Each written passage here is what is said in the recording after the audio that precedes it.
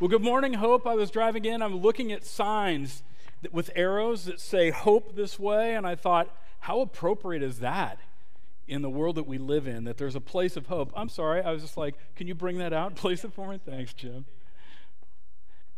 So I was just thinking how incredibly appropriate that is in a world that really struggles to understand hope and to have trust and to experience peace, because the world is a kind of a turbulent place, no? Amen? Is your life kind of a turbulent place? Yeah, and you're Christians, you follow Jesus, and many people would expect, well, if you follow Jesus, things should be so much better and easier for you than they are. And maybe you felt that way. I certainly have at times. So again, my name is Chuck. I'm here to tell you a story this morning. Normally, I'm a Bible preacher, and I preach through a bunch of text. I'm only going to preach through one verse of Scripture this morning. And like Jesus did, what I want to do is I want to tell you a story about somebody who's really close to me. And in fact, this man is my father. His name was Gene Gerwig. Gene died 4 years ago, and after a long life, he lived 89 years. And that's an incredibly long time. But it's even more incredibly long because of his story.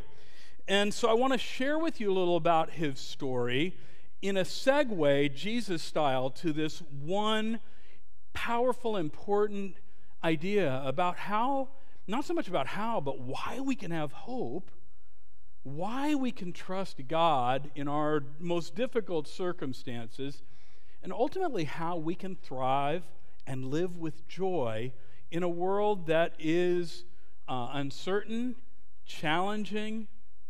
And so you've probably had experiences in your life where something happened that you were not expecting. It kind of came out of the blue, and it had such great impact on you that it changed your life, and maybe not in a pleasant way.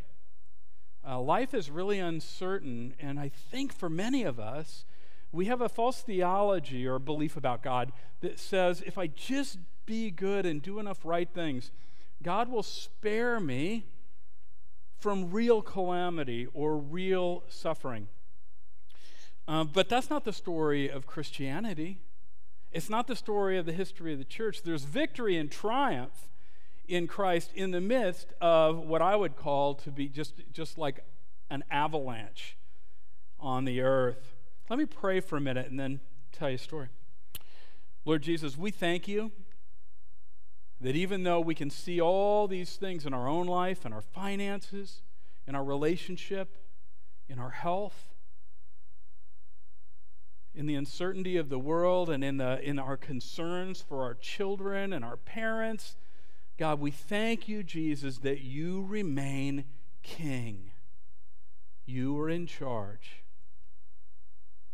But I'm just telling you, Lord, I forget that when storms and trouble and fires come into my life. So would you grow me, grow my friends to people who trust you in a greater way, that we would experience the hope that it says all around this building, that we'd experience it every day, Lord. So we pray, Father, through the power of your Spirit, that you'd speak to us. In Jesus' name we pray. Amen. Now, if you've been around the church for a long time, you've probably ran into this verse of Scripture. It's in a book that a guy named St. Paul wrote to a group of early Christians in Rome. Like most of us, they were not Jewish people. They were Gentiles, and he had never met them, but he writes a letter to them because he hears about what's going on in their church. Good thing. So Romans 8, verse 28 should be right up here on your screen. Beautiful Technicolor. It says, we know that in all things God works for the good of those who love him. It seems to be a promise about good things for those who love Jesus, who have been called by him according to a purpose that he has, to his purpose. Now the problem is with that is we can begin to think that that means that if we say yes to Jesus, or we go to church, or we do good things, that God will spare us from some of the really varsity level problems that we see in the world. And it's not that God is not active in blessing us, but it doesn't. Have you ever known a Christian who's gone through something and you go, whoa, where was God in that? Or you just see something horrible in the world and you go, wow, I wonder why that happened, or where was God in that? Well, I grew up with a man named Gene. I'll tell you his story. It was 1953. Gene is 24 years old. He's a young, happy sailor. He's in the Navy, and he's going to go home on leave, which makes him even happier. Everything in his life is out in front of him. He's got no cares in the world, and he gets a ride towards home with a guy that he doesn't really know, but who has a car. It's a 41 Ford, and they're driving down the highway, and Gene is sitting in the passenger seat, and as they approach a gas station on their right, the driver does not seem to recognize that the car in front of him is not driving, but has stopped. But they're on the highway, and they're flying down the road, and the car that Gene is in collides into the back of this other car, and it explodes in flames. Now, the driver is thrown out, because that's back in the day when nobody wore seatbelts, right? So he's thrown out onto the road. He breaks his wrist. But Gene is caught in the car as the car is on fire, and he can't get out, and everything just goes black. He sees nothing. He hears nothing. He knows nothing for a period of about 8 or 9 months. The people who came to rescue him said that the fire was so hot that when they would try to reach in and get him, that when they would lift his body, that the flames would push up into the air pocket behind him and ignite other parts of him. And the flames were so intense that they couldn't get him out, and they tried, but he was in there a long, long time. In fact, he was in there so long that it burned 89% of his body, of his skin surface, of the outside of him. And as he's breathing these superheated airs, it's cooking and destroying his internal organs, and he has zero chance of survival. This 1950s, you just didn't survive these kinds of burns in those days. So he's got a 0% chance of survival, but he has an ace in the hole. He has my grandma praying for him. Now, my grandma, I don't know what kind of magical prayer thing she has, but she got me saved. She prayed me into the kingdom, and that's another story. But my grandma and her little church in West Virginia were praying that somehow God would spare Gene, spare my father. And strangely, at this hospital outside of Lansing, or Pittsburgh, I think it was Lansing, Pennsylvania, there happened to be the world's foremost burn center at that time. And a visiting doctor who happened to be there was the world's foremost burn surgeon. And so somehow a man with 0% chance of survival, because of God's kindness, landed in a place where it might have been the only place on the planet that he could have received help. And then he's got Gruby Gerwig, my grandmother, and her little cohort praying for him. So for 8 or 9 months, Gene was in and out of consciousness, having dreams about his watch blowing up and being in a house on fire and coming in and out, and his burns were so bad they began to just put skin grafts all over him because the skin was just no good. And so he ended up like a patchwork quilt. Literally every square inch of his body was just covered with little checkerboards of skin from other parts of his body. His eyes had been damaged so badly that they actually put skin grafts over his eyes to protect them from further damage. His arms were burned so badly that both of them were amputated. And so later in his life, they fitted him with mechanical hooks so that he had a way to pick things up and move things around. So you can tell from the story that this man is a guy who believes in Jesus. He's a young man. He's expecting good things in his life, and yet what's happening in his life is not good. And so my grandmother's praying, and somehow this surgeon manages to keep this guy alive. He was in that hospital, VA hospital, for 6 years. 6 years. Hundreds and hundreds of really painful surgeries. Over the course of his life, at one point, they think he had 1,500 surgeries. He'd gone through just tremendous pain, so much surgery that pain medication did very little for him. And so he would just have to kind of gut it out. He would say, just bring some Jack Daniels. And I'm not encouraging you to, but it is a pain reliever. So this man who's in this terrible condition, he's completely, reformed or deformed by his accident, can't see anymore. He's been in the hospital so long that his legs have atrophied and his back is frozen up, so he can't bend his back. Because normally they would turn you over to keep all these things moving, but they couldn't because of his burns. So he's got the trifecta of trouble going on. And yet, he becomes this magnetic person in the hospital. Because he keeps saying things like, man, God must have something for me to do. I shouldn't be alive. God kept me alive for a purpose. People would ask him all through my life, people would say, like, do you ever wonder why God did this to you? Do you ever ask why this happened or why you? And he said, no, man, I really never thought of that. Really never spent time thinking about that because there's really no answer to that. But he said, God must have a purpose for me because I should not be alive. So he made this choice.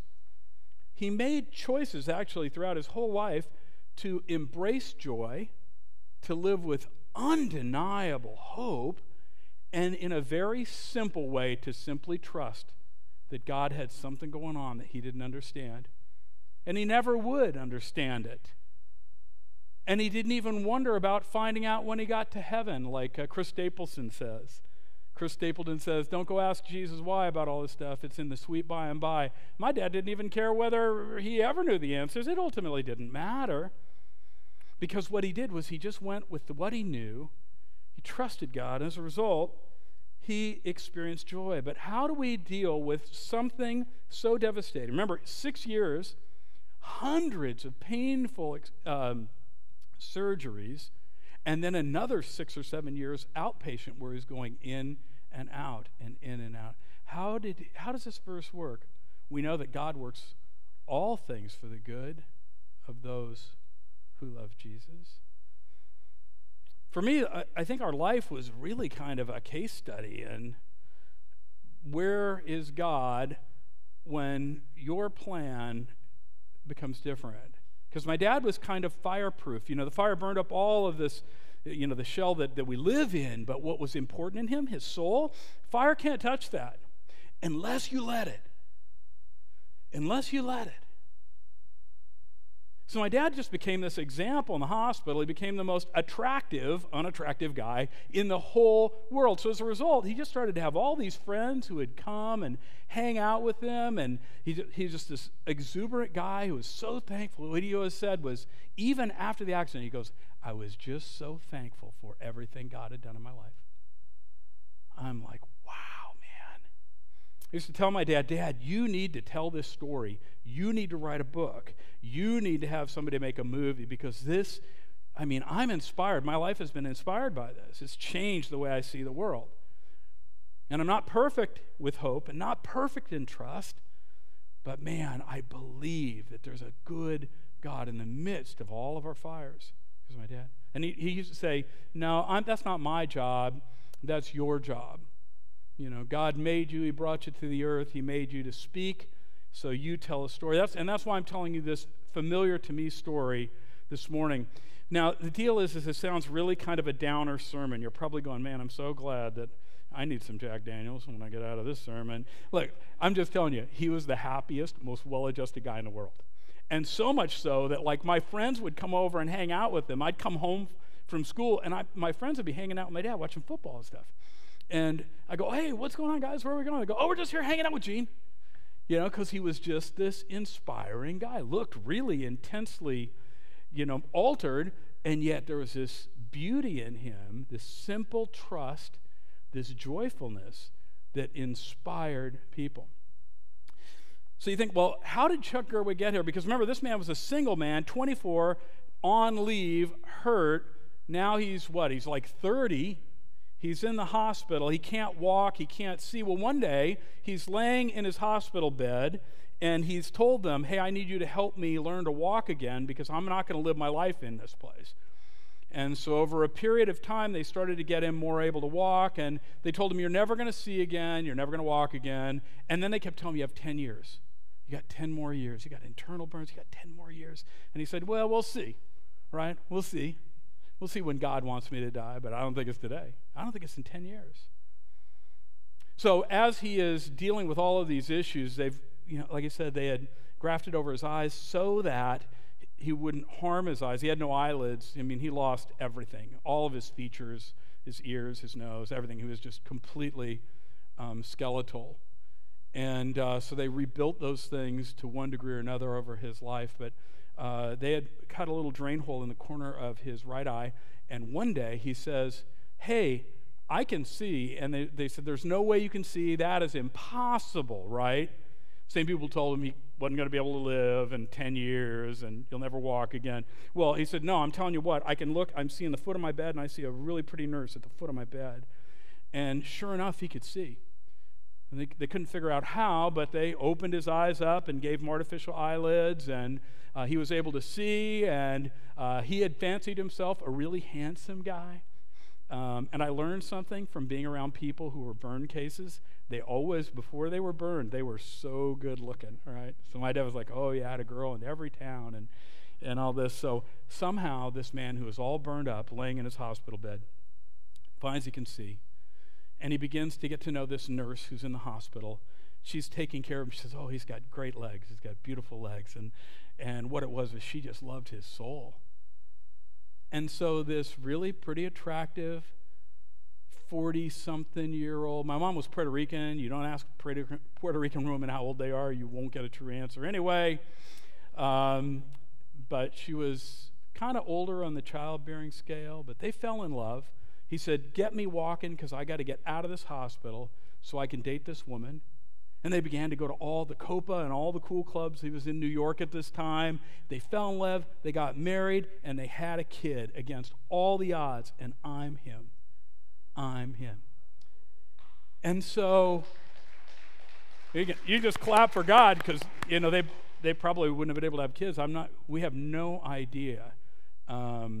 All I know is that God did something amazing through them. So I grew up with the most incredible dad in the world. The only hands that ever held on to me were these, and these are the best hands when you're a little boy. These are the best hands. He can rescue overcooked corn on the cob out of the hot water. He was just the most amazing. He can't beat you or spank you because you can't hit a kid with it. It was amazing. It was great. But he was just so incredibly in tune with making my life good and making my mom's life good. His focus was never inward. I never caught him like staring in the mirror looking at himself. His focus was outward. And because of this, he inspired just countless people. And he was just a wacky guy, loved to tell stories. He was a really just a simple Christian. He didn't have a theological degree. If you come to this church regularly, you probably have a greater understanding of the Bible than my dad did. He just said, God had a reason to keep me alive, and I'm just thankful. So they got married. They moved into a fifth-floor walk-up in the Bronx. Here's some family pictures that we collected of our family back in those days. There's my mom, my dad. Of course, like every New Yorker, we had a pet monkey named Dinky. And my dad was friends with the guy who ran the monkey house at the zoo, so somehow we had a monkey. And my dad wanted his son to grow up having dogs, so he bought the most manly dog he could think of, a giant white poodle named Fifi. And so my dad says, like during their life, when they would go out, they would walk down the fifth floor walk up, they would take the monkey out to, I don't know, I guess monkeys need fresh air, I don't know. But they put the monkey on the bonnet of the baby carriage, put me in the baby carriage. My dad would be walking the giant French poodle, and my mom would be walking along. And my dad said people would see us coming down the street, and they'd think, man, the circus has come to town. Yeah, he just had this happy, beautiful way of looking at life, and yet, as you can see, I mean, his whole body was a patchwork quilt, all the features that you see, nose and the one ear, all these things were kind of recreated with great, great pain. But what you notice is he's smiling a lot. Here he is with his great-grandchild, and he had a beautiful life in the midst of so much difficulty, so much suffering. In fact, in the upper right-hand corner, about 15 years ago, I interviewed my dad at the church that I was pastoring, and we captured a recording of him talking about his life and the way he sees challenges and suffering. And if you want to, you can go to my website, chuck.org with 2 Ks, and you can hear that, as well as watch home movies of the monkey and what have you. So now what I want to do is I took a lot of time to give you a backstory, because when you think about how the Bible talks about life and God and suffering and joy and money and relationships, it's really easy on a Sunday morning to divorce those things from the way that you really live, to let them just kind of graze across your head and not think, well, is this really real, or how does this work, or what does this really mean in day-to-day life? So we're going to look at this one verse that I told you about in just a second. See, in life, things are really slippery. You're doing good, and it's really easy to trust God and to have hope and to have joy. But when something happens and a fire comes into your life, you have to ask the question, am I fireproof? What is it that about me can never be burned up? What cannot be taken away? And how do I recognize where God might be in this situation? Life is slippery, and I always tell a story that my dad had a few things he couldn't do, but he learned to do everything. Like, he learned to drive a car again, and it was the scariest thing in the world, man, because he had one eye and a contact lens, and if the contact lens came out, he'd go, it's okay, you just drive over on the bumps, and if nobody beeps, then you go over. It's like Mr. Toad's Wild Ride every time. He had issues like he could not screw a light bulb in because he had no wrist. So he couldn't screw a light bulb in. It would take him hours to go like this, and one would break, and he'd get another one and go with his 2 hooks, and it would break. And the worst thing for him was since you can't feel anything through metal hooks, if he had to go to the restroom, like if we went to a restaurant and he had to go to the restroom, he would say, hey, son, can you come with me? And I hated this my entire life, because what would happen is he loved to wear blue jeans. It had the little tiny zipper tab, and he would get it down to the bottom. The little area, the point of no return with your zipper, that you don't put the tab down there? Well, if you don't have hands, don't do that. But he never figured that out. So we would be in a public restroom. My dad would say, hey, son, can you give me a hand here? And I'm telling you, there is a universal law that if you touch another man's zipper in a public restroom, somebody will come in the door. So he had all these challenges. People stared at him every day, would come and say, buddy, what happened to you? Children would scream and run away from him. And yet this man was saying things like, if I looked like me, or if someone else did and I saw them, man, I would look too. So you need to be at peace with these things. It's incredible, incredible, guys. So how does this passage in Romans 8:28, it doesn't tell us why these things happen. Why do fires come into our life? Or, why is it that earthquakes crumble homes and thousands die in trees? It doesn't tell us why. I think what it does, it tells us something about who God is. So I want you to look at this passage. We're going to leave it up, and I just want to look at each word just a little bit. And Paul, this apostle who wrote most of your New Testament, he wrote this. He goes, I know something. And these things were originally written in the Greek language, which is really a great language because it's really specific. And so there's ways to look at it and study it to find out even deeper what these words meant. And this word, when it says we know, it means something that you've learned by experience and you are certain of. And this man, Paul, man, he had been beaten multiple times, shipwrecked multiple times, whipped multiple times. He had had sickness. They stoned him, threw rocks at him until he was almost dead. This man has had a challenging life. He's experienced pain. He had a chronic sickness. But here's what he knows, and here's what Gene knows. And Gene knows it by experience right now for real, first person, right? Like he doesn't need these anymore. When he was dead and gone, I remember picking up all the sets of hooks around the house and brought them home. They're precious to me. These are the hands that held me. But I realized, you know what? I didn't need those anymore. He did for a season. He doesn't need them anymore. This is what Paul says and what Gene would say right now. He goes, here's what I'm certain of. Here's what I know to be true. That in all things, he doesn't say everything's good. When I first read this as a brand new Christian, I had hopes that this was going to be like, Charlie and the Chocolate Factory golden ticket. This is going to be amazing, right? I'm never going to get sick. I'm never going to have hard times. I'll probably be wealthy because I'm going to follow God, and I know that he's going to bless me with only good things. But that's not what this says. It doesn't say that all things are good. He says, in all things, in every type of occurrence, right? So in the birth of a beautiful, healthy baby, God is there.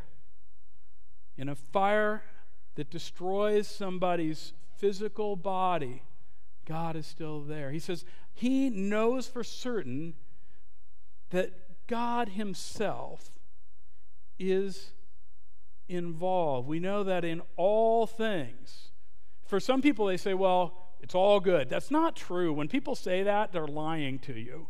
Or they're short-sighted because it won't be all good very long, right? Amen? If you have children, you have a baby, you're like, oh, it's so beautiful. It's all good. Then they turn into 14 and you're like, this needs to go in the river. Things aren't all good. But that's not what this is saying. It's saying something better. Saying something better.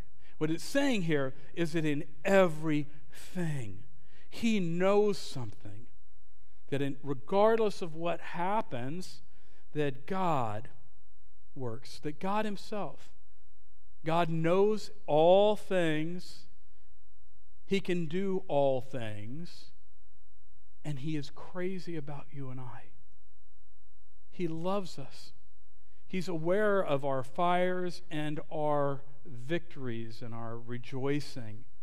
And in all those things, this is the one who is at work. It says he's at work, and that word in the Greek word is one that means he's doing it right now and continues and will continue. He continues to be at work in your life. He's not distant. We think, where did God go? This car's on fire and this man is screaming, and now he's not screaming and they can't get him out, and he wakes up to just a nightmare that we can't imagine. And it says, this God who knows all things and who loves this man and can do all things, that he is constantly at work in our lives. Now, some people want to tell you that every bad thing that happens to you is really because God wants to give you a lesson, right? And I think, oh man, I don't want any lessons. Right? If lessons mean pain and suffering. Now, there are times that God will use a difficult situation in our life to help us and to grow us. But this does not mean that he causes every horrible thing that happens to give you a lesson. Did you have a parent like that? A parent who, anytime they did anything with you, it was to teach you something? God's not like that. But we do live on an earth that's totally broken. In fact, if you look at the context or the surrounding verses of this passage, read chapter 8 tonight. Chapter 8 says that the world that we're in, the whole creation, critters and people, cultures and nations and the planet itself, are broken, and it's groaning, waiting for things to be changed, which are coming in Jesus. He says, and we ourselves groan under the weight of a broken world, because there are good things and there are bad things. But in it, regardless, God is at work. And it says he's at work for the good. He's at work for the good. It's not just a lesson because he wants to punish you. Maybe you have that kind of a view of God or a family life, that everything was a punishment because you didn't measure up. Well, guess what? We don't measure up. Not even Pastor Jim, and he's an incredible guy, right? But we don't measure up. And it's never been about that. It's never been about that. There's a God who works even through the difficulties that come into our life. Maybe we did something to bring it. Maybe someone else did something to bring it. Maybe the broken planet we live on brought it. But in every way, there's a God who loves you and I, who is at work to bring flowers out of the dirt, to bring good out of what is not good. And finally, he says that this happens for those who love God and are called according to his purpose. And these are words of relationship, words of love, words of God has called people to himself into a relationship, that he has a purpose. My dad said at the end of his life, it was 4 years ago, we were in a hospital up in Northern California, in a VA hospital, and after all of my dad's suffering and difficulties, he ended up with 3 unrelated types of cancer, probably from all the medical treatments he's gotten, and he was laying dying, and it was really difficult. It was hard passing at one point, and I'm going to be really honest with you. You know what I thought? I thought, God, hey, I've served you my whole life, since I was 21. I've been a faithful pastor. I've been a faithful husband. I felt like I've been a blessing to my dad. I felt like he's suffered enough. I'm not sure what you're doing here. It just doesn't feel fair. Hasn't he suffered enough? And yet, even in the moments that were difficult for him as he left, he was still a man who was filled with hope, as your church name says. He was still a man filled with joy. He still was trusting his Savior. He leaned over to me not long before he passed away, and he repeated something he'd said earlier and throughout my life. He said, I wouldn't change a thing. I've had the best life ever.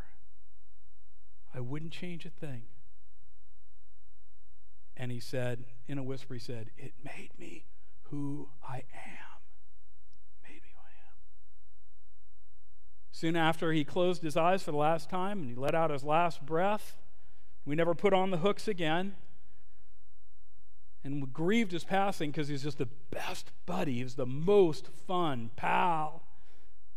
But that same little understanding of God that gave him hope, that he could trust, and that gave him joy even in the fire, it made him fireproof.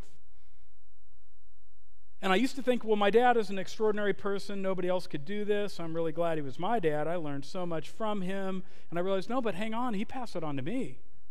And he passed it on to my wife and to our 2 daughters and to people all over that met him, was a sense of trusting God even in the fires of your life. I want to give you 4 really brief applications because I know I'm over time. One is, it says that God brings out of the bad good for those who are in this loving relationship. He calls and invites us. And when we say, yes, Jesus, that opens the door to this idea of God redeeming or buying back our hurts and our future hurts. And it gives us hope and can even be joy. So if you came this morning and you say, well, I'm not really a follower of Jesus, maybe exploring that, whoever you came with, ask them, what does it mean to have a loving relationship with God? It's the most important thing I could say to you this morning. Second, if you've made that decision, choose joy. It is a choice. My dad could have chosen to be miserable, or he could have chosen joyful living that impacted thousands of people over the course of his life. He just chose joy, and he had too much fun. Sometimes we're like, whoa, settle down there, buddy. Whoa, don't tell that story. That's inappropriate. He's like, I don't care. He was having a good life. He chose joy every single day, and it became the pattern for his life. And it made it pretty hard to not choose joy because of that kind of living example. You can choose joy. If he can heal my dad, he can heal you. Next, serve others. I told you my dad said that his job was to bring me into the earth and to give me the best possible life. His best friend was one of my old best friends. My dad stole my buddy, and they're just great friends. And this guy Donald told me one night, he says, you know, Chuck, I don't know if your dad ever told you this. He told me one time, if my life and the fire were only to get me to Chuck's mother to give him birth, it was worth it. And I was like, man, the pollen here is so bad. I've got allergies. It was so powerful because he was not looking inward, and he's not looking in the mirror. His focus was outward. Find someone. They don't have to be worse off than you. Find someone who needs help. Serve them, love them, look outward. It will change their life, and it'll change your life, and what you become is a little Jesus in it. Lastly, I'd tell you, if you're in a place of struggling, if you feel a fire in your life, I would encourage you to reflect on God's past faithfulness to you. God's past faithfulness to you. If you have a diary, open your diary and look at it. Open your photo album and look back and think, when has God redeemed? When has God rescued me? When has he saved me? When has he brought joy into my life? Because we forget all that with the perspective of pain, which makes everything come right here, and forget all the riches out here. So look through your photo albums. Look through a journal.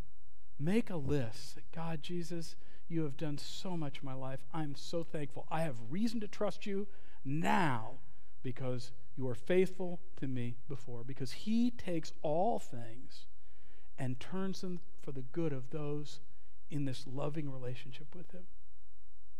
Paul says, I know this to be true. Jean says, I know this to be true. And I testify today, I know this to be true. I pray that it'll become truer and truer for you. And the overspill will be hope for those who drive past the sign and don't come in and don't have that kind of hope. Amen? Let's pray.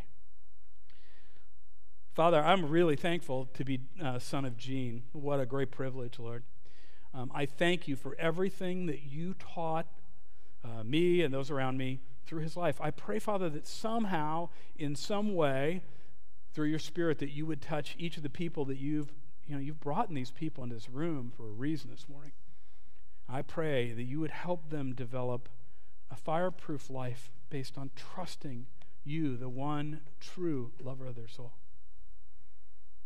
I pray for those around us, Lord, who suffer. I pray that you would help us to focus our time, our energy, our resources outward towards those who don't yet know you in a loving relationship and have to suffer alone.